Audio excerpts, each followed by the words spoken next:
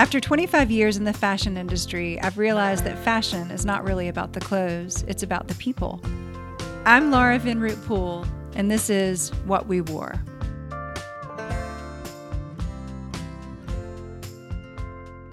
Rupert Sanderson is an independent shoemaker who began his career in advertising, but always had a hunch he'd one day make shoes. I'm one of his first clients, and now he's been in business for over 20 years. We spoke to Rupert on his day off, gathering inspiration at a bookshop in Notting Hill.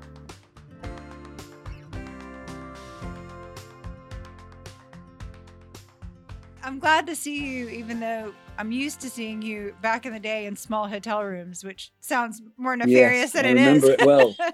I remember it well. Those were the days. I know. I've been carrying the collection that long, probably 15 years. I don't know how long. It was pre-Andrew. Possibly. Yeah, I think it was just with you. Yeah. Where are you from? Well, I suppose I'd say London. Well, I grew up all over the place. I'm born in Penang in Malaysia. And then, I was a sort of, son of an army, son of a soldier. So, we just moved around from Germany to the Far East to, UK. It was sort of fairly peripatetic existence. Were you one of many siblings? Did you have siblings? I had one sister 2 years younger than me. I went to boarding school in the UK. It's a lot of traveling. Actually, both sides of my family come from Cambridge, which is in East Anglia, which is one of those university towns. That's I suppose where I sort of come from. But I spent however many years now, 35 years in London, probably 40 years in London. What do you remember about growing up in Penang, and why was that? Was it influential on? Well, the truth is it was a very short period of time because I was only there for 6 months. The takeaway on that is that it's the same island that Jimmy Choo was born in, it comes from. So, it's sort of coincidence. Yeah, but what happened is then my parents were sent out to Malaysia again when I was sort of 7, 8, 9, and that did have an impact on me because I didn't really have much formal schooling, to be honest, until about the age of 10. Was there a British school there, Rupert? No, there was, but it was very sketchy. It was, it was a bit of an outpost for the sort of any sort of formal curriculum teaching. So. And so, what do you remember loving as a child? What were you interested in? Just the freedom. It was unstructured play.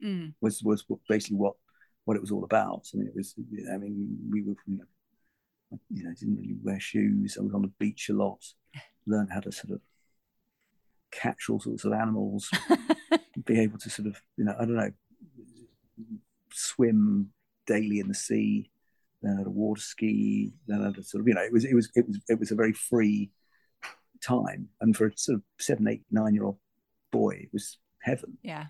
And then came back to the UK to a very, very freezing cold Fenland school. Do you remember when you first became aware of fashion or interested in it at all? And particularly shoes? I always had this sort of hunch. I can remember when I was even, I was sort of 10, 11, 12, there was a sort of, I just had it was a sort of feeling for the way things looked and the way things were made, and there was nothing specific. I didn't come from a sort of fashion or particularly arty background. It was just, but I just had a sort of hunch that I liked. I was very sort of like a lot of kids. I think when they get it into their head they want a certain thing.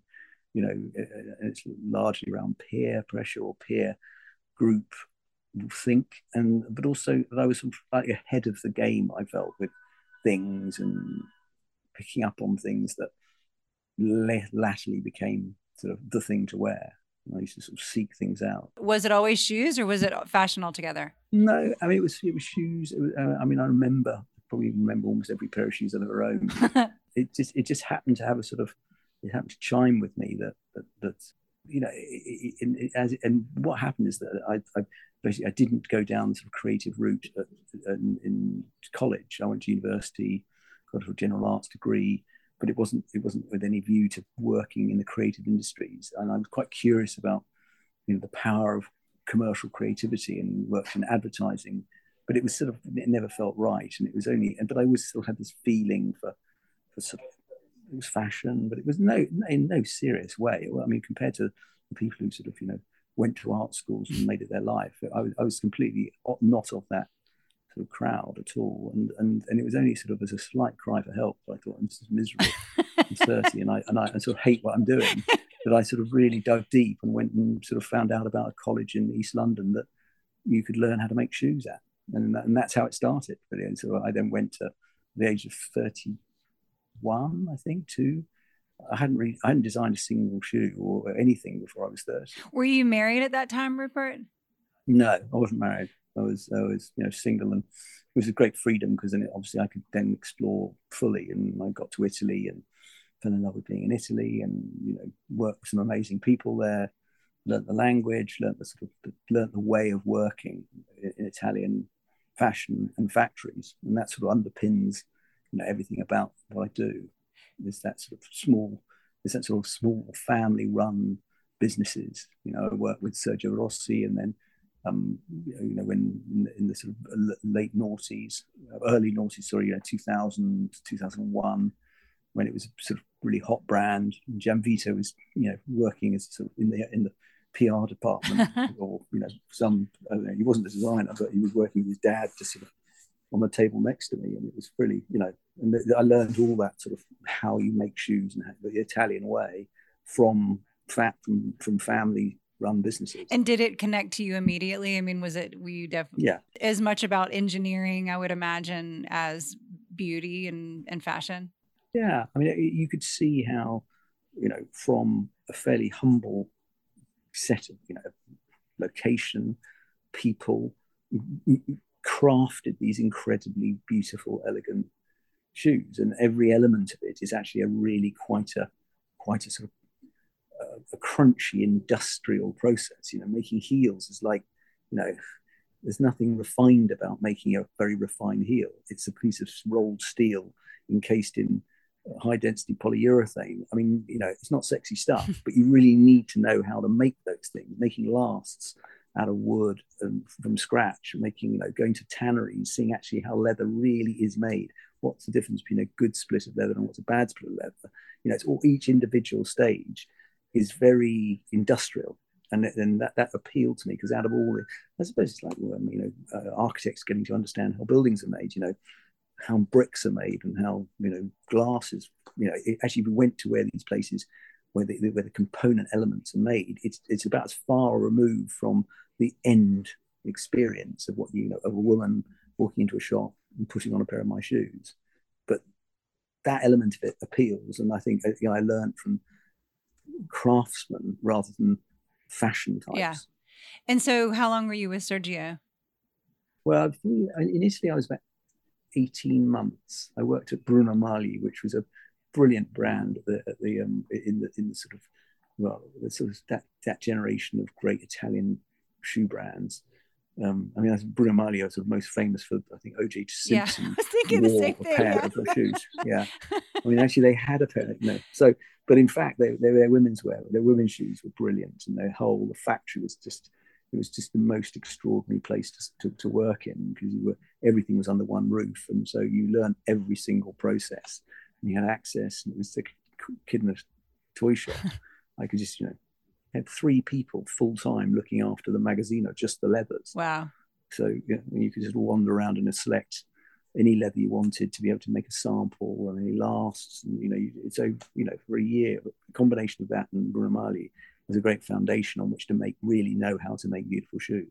And so when did it occur to you that you wanted to do it yourself? It was after I'd been there. And then I started to understand the fashion cycles, the seasonal cycles. And I realized if I was going to do it, I'd have to get a collection together for the start of the season. And it happened to be, I decided in February, March at the time that I needed to find a factory and I needed to get a collection ready for when market opened in September. And I thought I'd give it a go, see what happened. If it didn't work, then I'd have to think again. But I just thought I could get myself out to America and present the collection to in small hotel rooms. Exactly, the land of the shoe buyers. Yeah.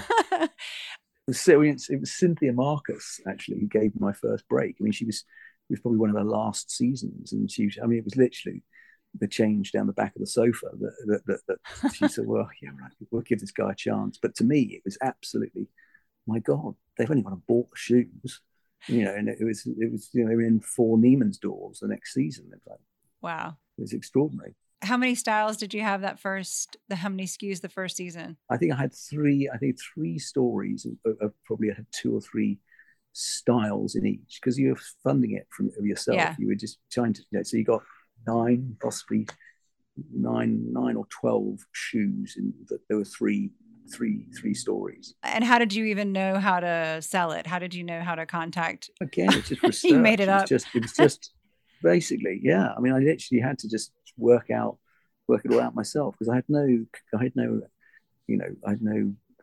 colleagues or people I'd ever worked with. It was all in Italy. It was all about how the sort of established brands had been doing it for years, and I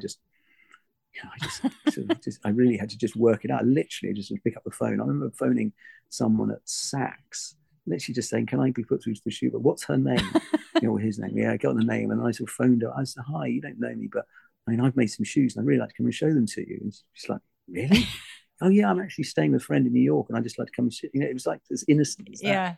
And how long until you met Andrew? Because that seemed like it changed. Well, that was that did. It changed when, because we were both doing the trade shows. He was at Emma Hope, yep. And you must have been across the booth from him. Exactly. Because I think that's how I met you. Yeah.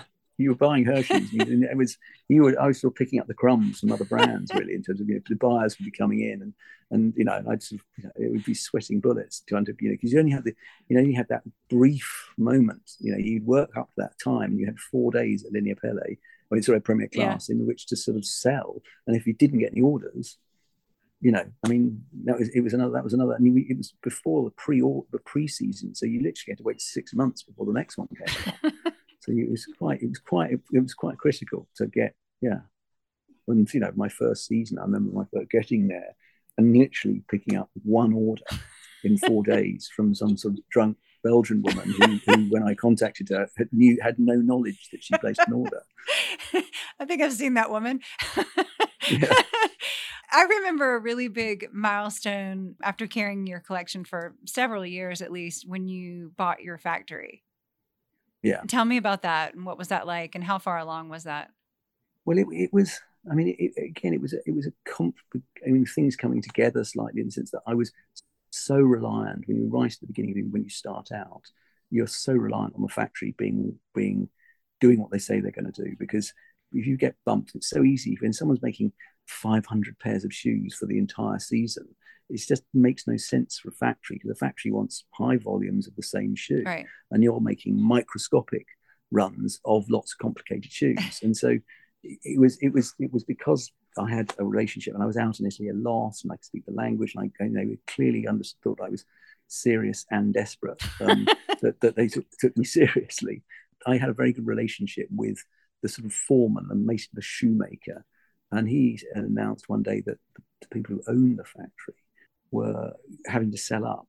A classic Italian story. The taxman had finally caught up with them, and they were having to liquidate everything.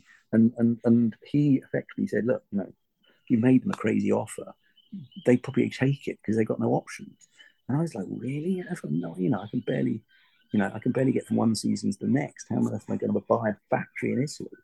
And anyway, long story, managed to find a sort of some soft money and invest. Someone who'd just come into a bit of money and believed in me. And so between us, we effectively did the due diligence and bought this factory, or bought a controlling interest in the factory. And it was a big step change. It was the time Andrew joined me. It was the time we got our store in Mayfair. It was a really good time. I think independent shoemakers were a real thing. We were ahead of the curve in terms of the big brands, the clothing brands, the ready-to-wear brands hadn't really got into shoes in quite the way they're in now. Right. And so there was a real sense of sort of momentum, and it was we had some great years of building this factory up and spending lots of time there, and just building the factory, and it being this sort of vertical operation, which was it was exciting. Did that change sort of the way that you had different responsibilities, I would imagine, at that point as well. Yeah. And what was that like? I mean, you basically had to learn on the job. I mean, because there was no amount of preparation that, you just had to deal with people on a much bigger scale. You had double concerns in the sense you weren't only talking to your own people in London and, Andrew and his team and the shop team and building an e-commerce business, working out how to run, marketing and PR and, trying to build relationships, particularly in the States where we hired a PR agency over there, which I worked with very closely for about 3 or 4 years. And then you had this other thing, which was you were responsible for a factory in another language, another culture, another sort of. And so it was great because everything was growing, everything was on the up. It was all about, how well are we going to do next year, and what can we do, and whether we open stores or where we open stores. So it was exciting, and that's. But wait, is this pre 2008? It was pre 2008, and then it sort of hit. But I think we were small enough. We were on the up enough to weather that. Yeah. So we I think a lot of people got caught who had a lot of inventory, or they were, at a different stage of their journey. But we managed to sort of. It was a big bump in the road, but we were sort of going fast enough, I suppose, to sort of get over it. And when we developed a franchise business in Hong Kong, that was very exciting, built around the sort of pebble idea and sort of gilding and making very sort of really high-end shoes. I mean, we got to a point where these were sort of like, they were almost like pieces of jewelry, this market, and we were working very closely with a partner who had very big ambitions to roll this out into mainland China, and the point, so that was all going on as well. Yeah. And then speaking of owning a factory, talk to me a little bit about the pandemic and sort of how that affected your factory and your business and how you got through it. Well, I mean, it couldn't have been designed better to screw up a luxury shoe business. Yes. Because particularly someone that had a big exposure to Hong Kong and China. Right. We were making between 12 and 15,000 pairs of shoes a year for that market. But then we were manufacturing in Italy, which was the first European country to shut down. Yeah. Which then we had stores and staff on long-term contracts in the UK. So all these things were sort of very, very difficult. But through a series of good luck and I don't know, the gods sort of shining, looking down on us, we managed to sort of get through that. And there was, the core team were amazing, and we managed to shave things down and get back to the essence of what we were sort of all about. And the factory, we managed to sort of save the factory through a good fortune, and I managed to sell the factory to someone who is a very, very good, who's an experienced sort of factory owner who there was a very smart. So I became, rather than being responsible for a workforce in a factory, I've become the customer, or as I was in the first place. So I've suddenly become this red carpet customer overnight from this hapless VIP owner that was. So yeah, so it was a sort of nice, sobering experience, but we came through it. Well, I think also one of the strangest things was your collection was one of the strongest that I saw in the entire market post pandemic. It was so beautiful, sparkling, joyful, but also really the essence of what you do. It looked like Rupert from when I first saw it that first time. Yeah, I mean well, that's lovely to hear, because it was.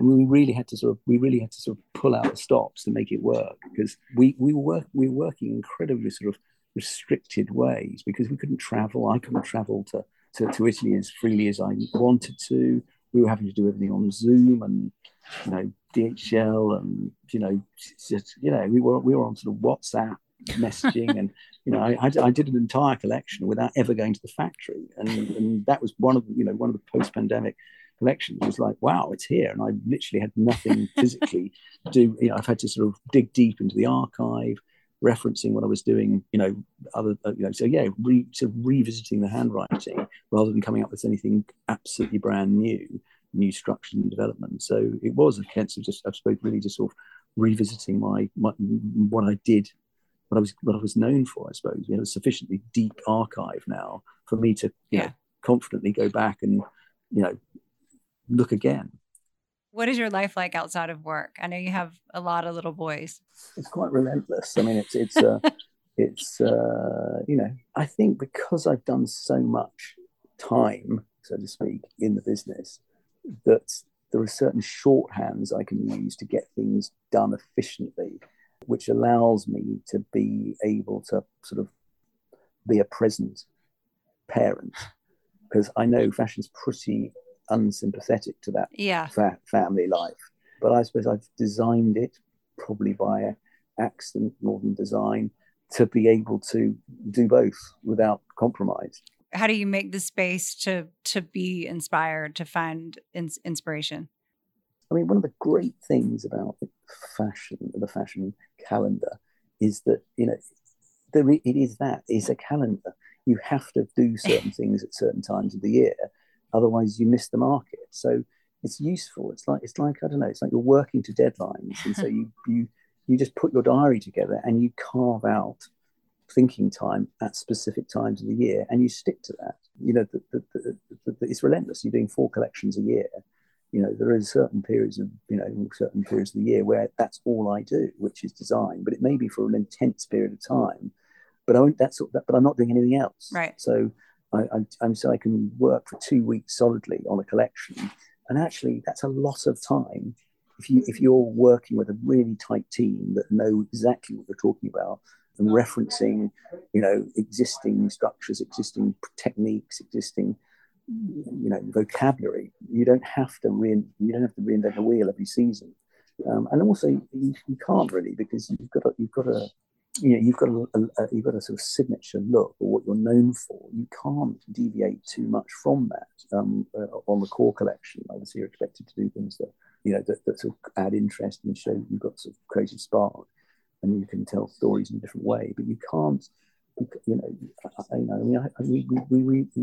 put the archive together again in the summer. It's just under 2,000 different shoe designs that I've got, and so as an archive, to actually just go through that is a real luxury. To sort of revisit things that I did 12 years ago. It's what all the houses do at the moment. That you get a new creative director into Balmain or whatever. They just go through the archive. Right. I mean, I do it in a sort of miniature way. That's what I do, and so that speeds things up. Yeah. We know what works. We know our customer. We know we can be a little more precise about what we're doing. We're not trying to sort of boost the business threefold because someone has bought it. Right. That there is a very sort of dedication. Again, it comes back to that sort of old school learning that I had when these privately owned, family-run Italian shoe businesses. That sort of underpins really my attitude to how I work, because I know no different. I've never worked for a large, private, whatever, corporately owned company that's got shareholders breathing down your neck, and expectations, partnerships that drive them, commercials of it. It is a sort of it's a modest but highly creative little business. It's a mighty little business. Do you have do you have a favorite failure? Yeah, that's a good question. It's endless failure. Really. That's sort of what you're dealing with. I think if you design something, the sort of the potency of the idea sort of suddenly overwhelms you to start with. You think that's a great. That's sort of I love that. I mean, I remember on a very, very small scale doing all this bamboo story. Now I thought it was a really lovely idea. And we made these leather, we got it stamped, we got it cropped, we got it made into to look like bamboo. Yeah. And of course, and literally we didn't sell a stick. No one got it. I think I bought a style. I think you bought the first round. Which the second round, when I really inflated it all and made it sort of supersized. And then literally, Andrew, I was like, yeah, let's use it. Let's use this is the poster child of the campaign. Let's really, it's going to go mad. People are going to think I'm a genius. And yet, it's like not a single person picked it up. You're ahead of your time. Well, it's just but on a sort of product level, it happens all the time because you always think, God, we've cracked it, we've really cracked it, and then the world's just not like that. But I think serious failures.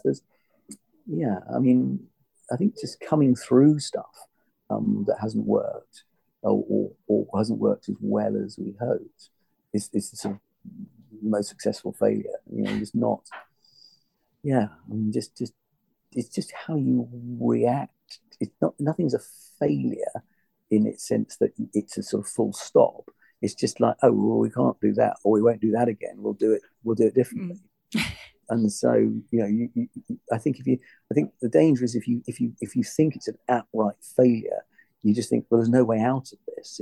It's failed. I mean, obviously, if the bank manager just turns up and says we want all our money back, then probably that's the sort of end of the line. But that hasn't happened yet. So, what are you most proud of in what you've created in this career? I think quite frankly, being independent and being, still doing what I did 20 years ago in pretty much the same form is the thing I'm most proud of. I mean, I can still, funny enough, I've just been in Notting Hill. I'm just wandering around. Fridays, I tend to just go off and just look at stuff, and it's great. There's a great sort of flea market, but they have a couple of stalls there, and one of the things is secondhand, and it's always quite fun to go in and just look through all these designer brands and try and find your own shoes in amongst all the Balenciagas and Pradas and stuff. And because I have to manage my sort of ego and expectations quite carefully, because if I wander in and there's a load of shoes, the brands, I think, who the hell are they? Why am I here? And so I keep rummaging, and I get further, deeper and deeper into the store until eventually, there I am, Rupert Sanderson. I'm still alive. I don't know. No, I think it's the opposite, actually. I think that you probably won't find a lot of your shoes there because people keep them because they're so comfortable and they're so beautiful. Very flattering. Very honest. Very honest. Well, thank you. But best of both worlds. I found just enough to keep my ego in check. In check.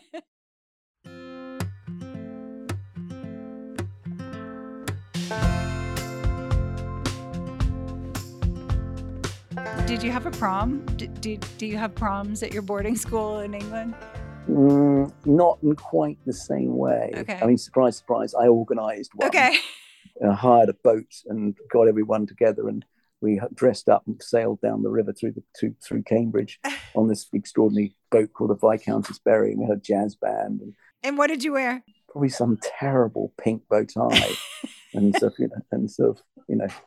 I was really dressed like some terrible 50-year-old man, thinking I was really, really sophisticated. And what shoes? What shoes? Good question. What shoes? I would have probably worn some black. I would have tried to be really grown up about it all and not cool. I'd just been like some young James Bond. What would he wear? But it would have been some black shiny shoes to go with my pink bow tie. I love it. Rupert, thank you so much. Thank you. What's up? See you. Bye. Bye.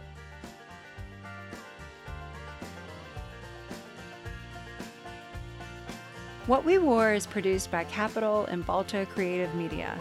The original song, Someone So Enchanting, was composed and performed by Britt Drozda.